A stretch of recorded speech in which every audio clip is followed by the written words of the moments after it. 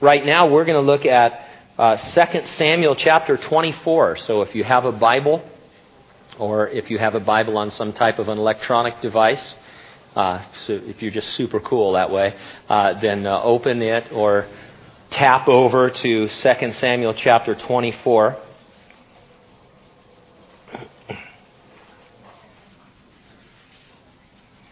The topic we're going to find in that chapter, David foolishly orders a census of the army that results in a plague from God that takes the lives of 70,000 Israelites. The title of our message, Census and Sensibility. Let's have a word of prayer. It's going to be one of those mornings. Do not text me anything funny. All right, let's have a word of prayer. Father, I know I say this a lot, but I'm always amazed, Lord, that before the foundations of the world and before we were ever born, you saw each and every one of us sitting in this place on this day right now. And you knew everything about us. You understood our hearts better than we understand them. And you brought us here, Lord, to speak to us because you have a message for each and every one of us. It's a message of encouragement. It's a message to strengthen us. Certainly to challenge us, Lord, because we want to and need to be challenged.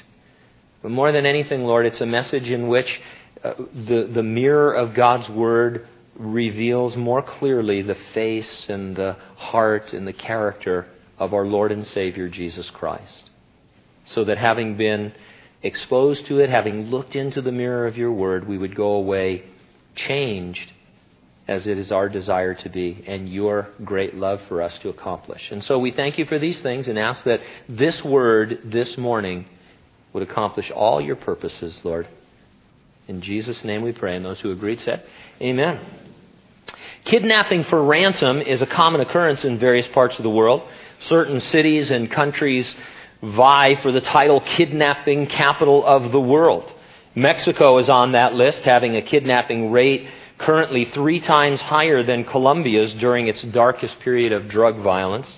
In 2009, the Los Angeles Times named Phoenix, Arizona, America's kidnapping capital, reporting that every year hundreds of ransom kidnappings occur there, virtually all of them associated with human and drug smuggling from Mexico. Kidnapping for ransom is such a common occurrence throughout history that the Jewish Talmud, which is a collection of doctrine and laws compiled and written before the 8th century A.D. by Jewish rabbis, the Talmud indicates that part of a husband's marriage vows are to ransom his wife should she be kidnapped.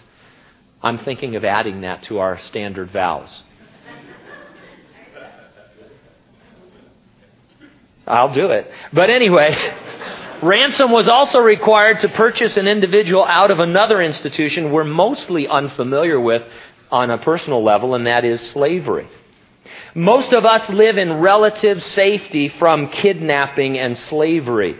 And that's obviously a good thing, except that we have lost an appreciation for the word ransom when it's used in the Bible to describe our salvation. It really doesn't have a powerful impact on us. Jesus said of himself, the Son of Man came not to be served, but to serve, and to give his life as a ransom on behalf of many. Every original listener would have had a very strong reaction to the word ransom, because everyone in Jesus' audience would have had some personal experience with either kidnapping or slavery. The Jews listening to Jesus would have had a further understanding of the word ransom. At the time of the Exodus from Egypt, when God killed the firstborn of every house, the Jews were spared by sacrificing a lamb in place of their firstborn. It was considered a ransom. So when Jesus said he would give his life as a ransom, they would have connected it with the Passover and understood he was in some way identifying himself as the Lamb of God who takes away the sins of the world. Now, by now you're asking yourself, what does any of this have to do with our text in 2 Samuel 24? No one is kidnapped, as far as we can tell. Well, King David ordered a census be taken. It resulted in a plague that in 3 days' time took the lives of 70,000 Jews. Listen now to this verse. It's from Exodus chapter 30. It's verse 12.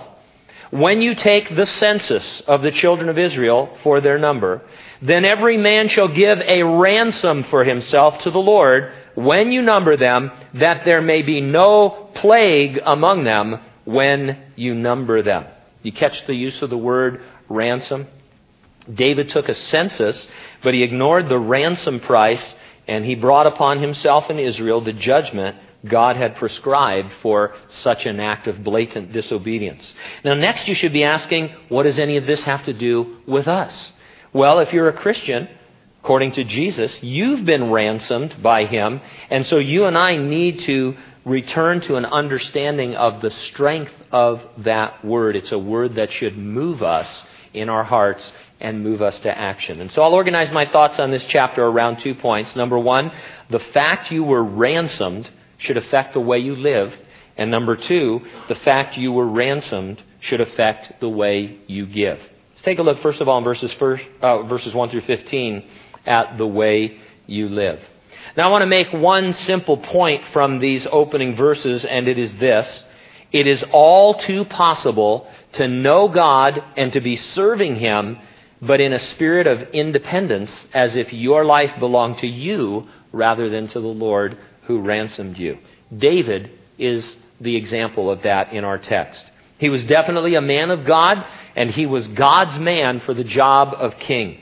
Nevertheless, he would number the army independently of God's command to take a census, as if the men belonged to him rather than to God. In other words, he just acted totally independently of God, as if his life belonged to him and the lives of all the others, and he could do whatever he wanted within the sphere of serving God. And so verse 1, again, the anger of the Lord was aroused against Israel, and He moved David against them to say, go number Israel and Judah. Now, the he of that verse is not who you might think. There is a parallel account of this episode. It's in 1 Chronicles chapter 21. I'll just read it to you. 1 Chronicles 21 verse 1 opens, and it says, now Satan stood up against Israel and moved David to number Israel. The writer of 2 Samuel seemed to assume everyone would understand that the he of verse 1 was Satan, and that it could not be God, since God tempts no one to do evil. And so we would read with this extra information, 2 Samuel 24:1 to say, and the anger of the Lord was aroused against Israel, and the devil, or Satan, moved David against them. Commenting on this, William MacDonald writes, Satan precipitated it, David performed it, God permitted it. God would use Satan to discipline David and Israel by permitting him to move David to take a census of the people. Now, verse 2, so the king said to Joab, the commander of the army who was with him, now go throughout all the tribes of Israel, from Dan to Beersheba, and count the people, that I may know the number of the people. This was David's idea. God had not ordered a census. We're familiar with census taking, and we might think, what's the big deal? Well, the big deal is at least two things. For one thing, numbering the people of Israel was seen as an act of ownership. Since God had ransomed them, He owned them, and only He could order them counted. Thing two, we read in Exodus 30 verse 12, that whenever there were counted, a ransom was to be paid to acknowledge that they belonged to God. And so this was a big deal. God hadn't ordered a census, David did, and when he did, he didn't even require the half-shekel ransom. Notice too, as we go on, David is really only interested in counting soldiers. His concern is with the relative military might or weakness of Israel. Now, verse 3. Joab said to the king, now may the Lord your God add to the people 100 times more than there are, and may the eyes of my lord the king see it. But why does my lord the king desire this thing? Joab was David's commander. He is a fierce warrior. He's the guy you want in any fight, at any level, with any weapon. If you've got Joab, you have a better than average chance of getting out alive. However, he was not really very spiritual as you look back upon his life, which makes it all the more meaningful that even he could see that this was a bad idea. His words indicate the census was being motivated by either David's fear or pride. Fear at having too few men for battle, or pride at having built his original army of 400 misfits into something much greater. If Joab came to you and suggested you were not acting very spiritual, man, that's a wake-up call. Because this guy didn't have a spiritual bone in his body. It means that what was happening was so obviously sinful that anybody could see it. And yet David was in a state in which he did not see it. Joab calls the census this thing. For the next almost 10 months, all of Israel would be concentrated on this census. All on something God had not ordered and did not desire that could be called this thing that David had concocted. It made me wonder if there's something that we might be doing that God would look at it and say, what is this thing? Because if we're not really sensitive to the leading of the Lord and to the direction of the Lord, we could easily be involved doing things that are not really on the Lord's agenda for our personal lives or for our church. And though I might be excited about it or into it, if I brought it to the Lord, He would say, Gene, what's this thing? This is what I had you... did you hear me when I said I wanted you to do this and accomplish this? Yeah, I did, Lord, but I wanted to do this. And this is just kind of interesting. It's just a reminder to seek the Lord, because a lot of times, as you know, there is a lot of stuff that you could be doing as a Christian. Tons of stuff. Hundreds, maybe thousands of ministries that you could support, for example, or missions or missionaries. Lots of projects our whole church could get involved with. And sometimes, I look at things and I think, well, Lord, I want to do that. But the Lord just isn't leading. He hasn't made a provision, or He's not leading, or there's just a sense that this isn't what the Lord has for us. And we can push through, we can power through, we can get things done, but then the Lord would look at it, and even though it's a good thing, in one sense, He would say, Gene, what's this thing? I'm ready to empower you and strengthen you and bless you over here in what I've called you to do. I don't want you involved in this thing. This is someone else's thing. And this is why it's always so interesting that movements sweep through the church in the United States or other parts of the world where all the churches end up doing the same thing. Have you noticed that? It's not always wrong even, but it's interesting to me when all the churches in America are doing the same program. They're all doing the same thing. Is it led by the Lord? I'm not sure that God wants us all to do the exact same thing. It doesn't make sense to me. God forbid our serving the Lord would be something that we have concocted rather than the discovery of His will for our lives. Verse 4, nevertheless the king's word prevailed against Joab and against the captains of the army. So not just Joab, but there was criticism from the captains as well, but David ignored all of it. Therefore Joab and the captains of the army went out from the presence of the king to count the people of Israel. They crossed over the Jordan and camped in Aroer on the right side of the town, which is in the midst of the ravine of Gad, and toward Jazeer. Then they came to Gilead and to the land of Tatim Hadshi. And they came to Dan Han, around to Sidon, and they came to the stronghold of Tyre and to all the cities of the Hivites and the Canaanites. And then they went out to the south, Judah, as far as Beersheba. So when they had gone through all the land, they came to Jerusalem at the end of 9 months and 20 days. Then Joab gave the sum of the number of the people to the king, and there were in Israel 800,000 valiant men who drew the sword, and the men of Judah were 500,000 men.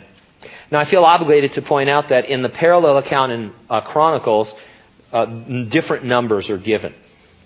Not to be alarmed, scholars have suggested several different likely solutions to what initially seems a contradiction. People are always looking for contradictions in the Bible to try and prove that it's not the Word of God. If people were trying to write a forgery, they wouldn't choose different numbers at the same time because they're not that stupid. And so sometimes there's just different ways of quantifying things and putting numbers together. And so there's lots of good books on there that deal with supposed Bible difficulties.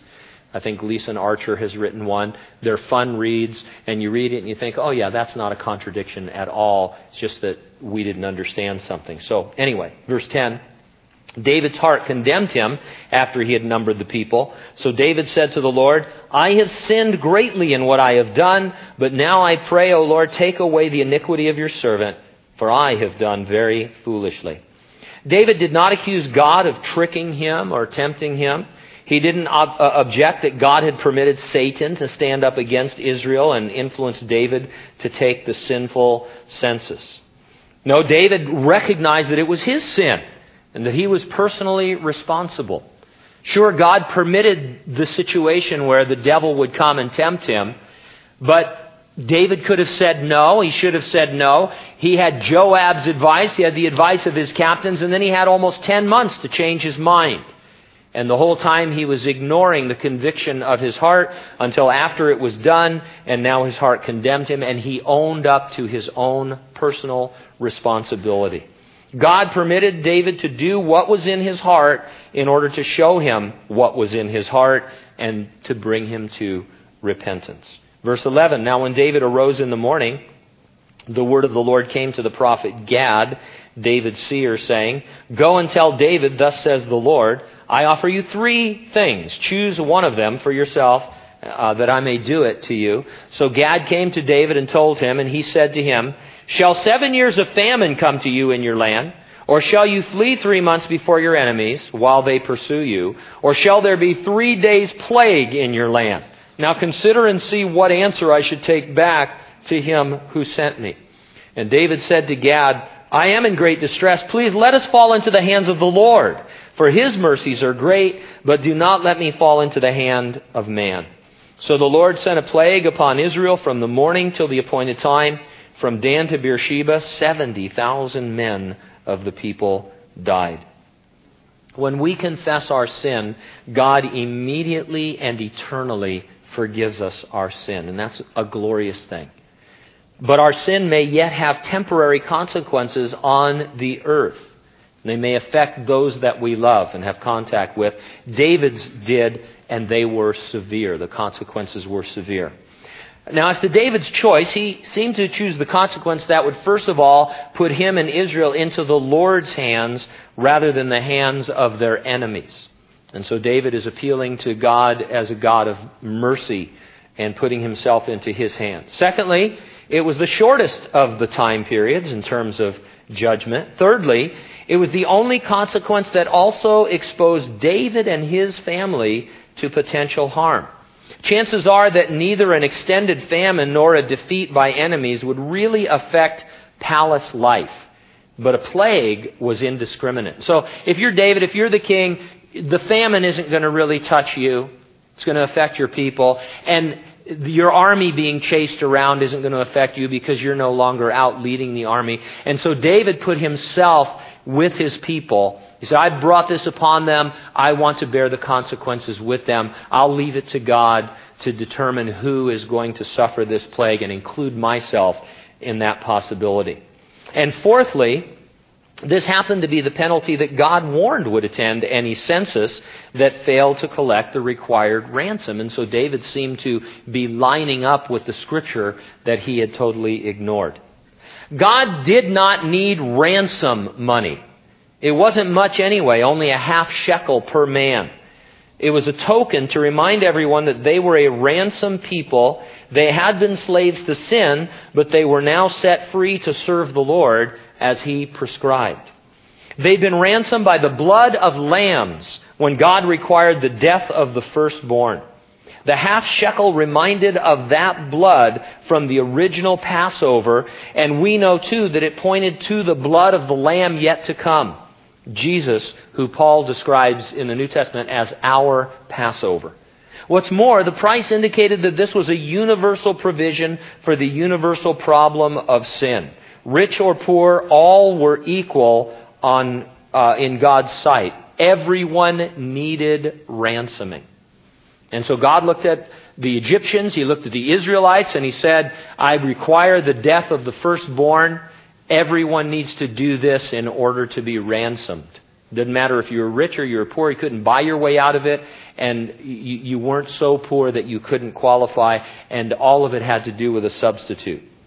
Our application, remember, is that it is all too possible to know God, to be serving Him in a spirit of independence, as if your life belonged to you rather than to the Lord who ransomed you. If David could do it, then we can do it. You and I were slaves to sin, headed for death. Satan held us captive. The Lord bought us out from that slavery. He gave us His life as a ransom, and whosoever would believe on Him after us. We therefore belong to Him. We believe we belong to Him, but we don't always live like we belong to Him. The course of our life, is it the one chosen for us by God? Or did we choose it and are now merely asking Him to bless us along our way? When I ask questions like this, number one, I've already asked myself, or I am asking myself. Number two, it's just out there for you as an individual to look at and say, okay, I want to walk with the Lord. I want to know more about Jesus Christ. I want to be conformed into His image. So let me just honestly ask myself this question. And so, because it is, if we see that it's possible for David to walk independently of God and to bring himself into kind of a catastrophe, same thing with us. And so it may seem subtle, maybe we think of people who are at the crossroads of their life and having to make a decision, what do you want to do with your life? Kind of a thing. What are you going to be when you grow up? And there's two approaches. They seem to be the same, but they're really very different. One is to seek the Lord and to find out what His path for our life is. Where are we supposed to be? Where are we supposed to live? What career? What opportunity? Those kinds of things, and just follow that. The other is to just do what we want to do, what we feel like doing, based on some other things. And then as Christians, just say, well, Lord, this is what I'm going to do. This is what I want to do, and I want to take you along with me.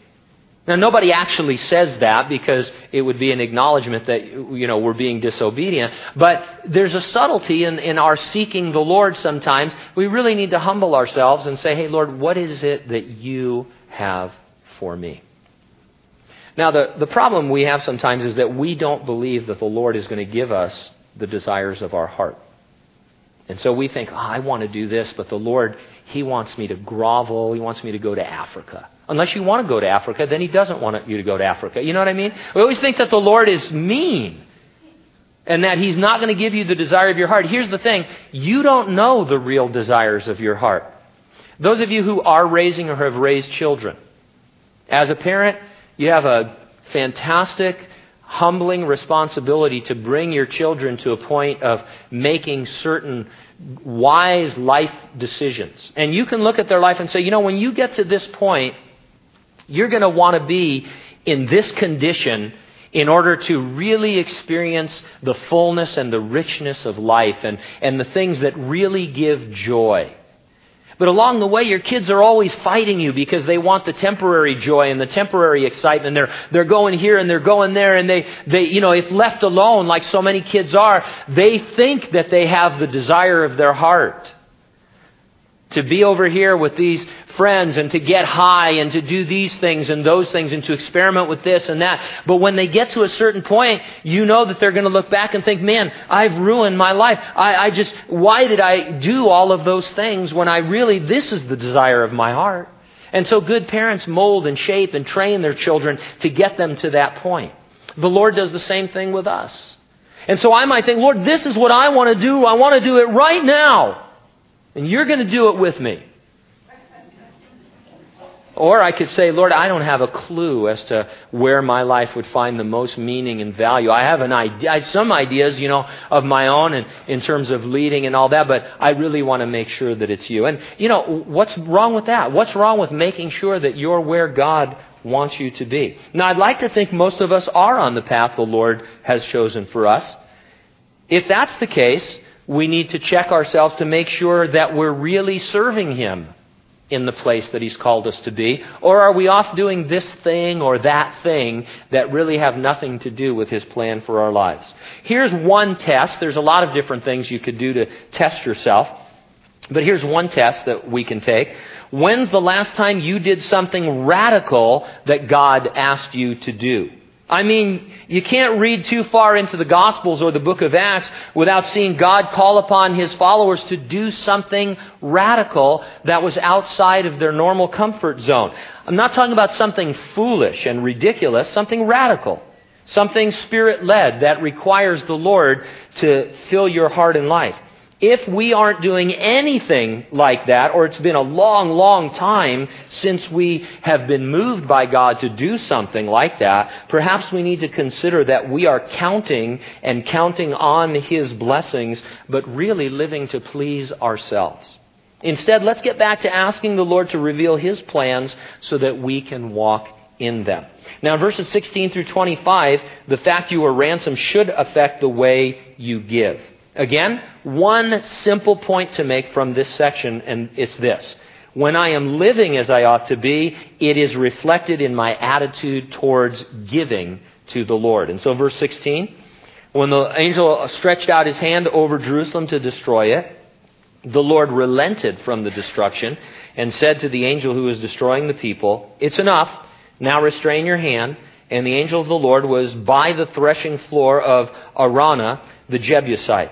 Then David spoke to the Lord when he saw the angel who was striking the people and said, "Surely I have sinned. I have done wickedly. These sheep, what have they done? Let your hand, I pray, be against me and my father's house." And Gad came that day to David and said to him, "Go up, erect an altar to the Lord on the threshing floor of Araunah, the Jebusite." So David, according to the word of Gad, went up as the Lord commanded. Now David asked the Lord why He was destroying the people when it was he and his house who were guilty. God's reply given through Gad, "Go erect an altar on the threshing floor of Araunah." And if you look at that, it's really not an answer. It's just a command. So David has a question and God has a command. God may not directly answer you in certain situations, but if you will obey Him, you will discover that He is using those situations for His deeper, richer purposes in your life. And so we're always looking for an answer. Usually it's a yes or no answer or an explanation. We want God to explain something to us. God, this doesn't make sense. That in David's case, if I sin, then why are you killing people? And, it doesn't make any sense. And God just ignores David's question and He says, "Here's what I want you to do. I want you to go and do this." And David erecting this altar doesn't answer that situation. God is not obligated to answer our questions or to give us explanations, but we love it that He would reveal Himself in a deeper, more meaningful way. And so He uses the situations in our life to do that. And so if you've been asking God to explain something to you, when I ask God to explain things, I have to remember that I probably wouldn't understand it. There's probably too many factors involved for me to hold in my brain. When you think of all the possible connections from the past and from the future and all the things that are going on in everyone's life, how could I understand the plan of God in one particular aspect of it? I can't. And so I just need to obey God. He's gotten me to a place where I'm questioning so that I can listen to Him and He can say, "Well, Gene, this is where I want you to go and this is what I want you to do." And from there, I can get into a deeper place with Him. Now, verse 20, "Now Araunah looked and saw the king and his servants coming toward him. So Araunah went out and bowed before the king with his face to the ground. Then Araunah said, 'Why has my lord the king come to his servant?' And David said, 'To buy the threshing floor from you, to build an altar to the Lord, that the plague may be withdrawn from the people.' Now Araunah said to David, 'Let my lord the king take and offer up whatever seems good to him. Look, here are oxen for burnt sacrifice and threshing implements and the yokes of the oxen for wood. All these, O king, Araunah has given to the king.' And Araunah said to the king, 'May the Lord your God accept you.' Then the king said to Araunah, 'No, but I will surely buy it from you for a price. Nor will I offer burnt offerings to the Lord my God with that which costs me nothing.' So David bought the threshing floor and the oxen for 50 shekels of silver. And David built there an altar to the Lord and offered burnt offerings and peace offerings. So the Lord heeded the prayers for the land, and the plague was withdrawn from Israel. You know, we always want to put ourselves in Bible stories and say, you know, which character would I have been, or which character do I want to be? And I was thinking about this. There are a few Aranas in the body of Christ, and what a blessing they are. They generously give of their time and of their talent, of their finances. They're always willing to give. They're always ready to give. They're always giving. They're a blessing. But there are also those who are perfectly willing to ride along on the offerings of the Aranas. I mean, put yourself in this story, and David comes and he says, I'm going to buy this threshing floor, and I need to make a sacrifice here. And Arana says, well, great, I'm giving it to you, and I'll give you everything that you need. If it's me, I'm thinking, hey, praise the Lord, it doesn't cost me anything. This is a good deal, right? I mean, this is good business. So you go to make an offering, you go to make a sacrifice, you go to meet with the Lord, and you find there people who are going to do everything for you. They're going to give you everything. They're going to provide everything for you. Hey, I'm in. This Christian thing is easy. And then David says, oh no, how can I give to God? Or we would say, how can I think I'm worshiping God when I give Him nothing and I depend upon what other people give Him? Wow, that's pretty heavy. And the sad truth is, in most churches around the world, the vast majority of the people have that second attitude.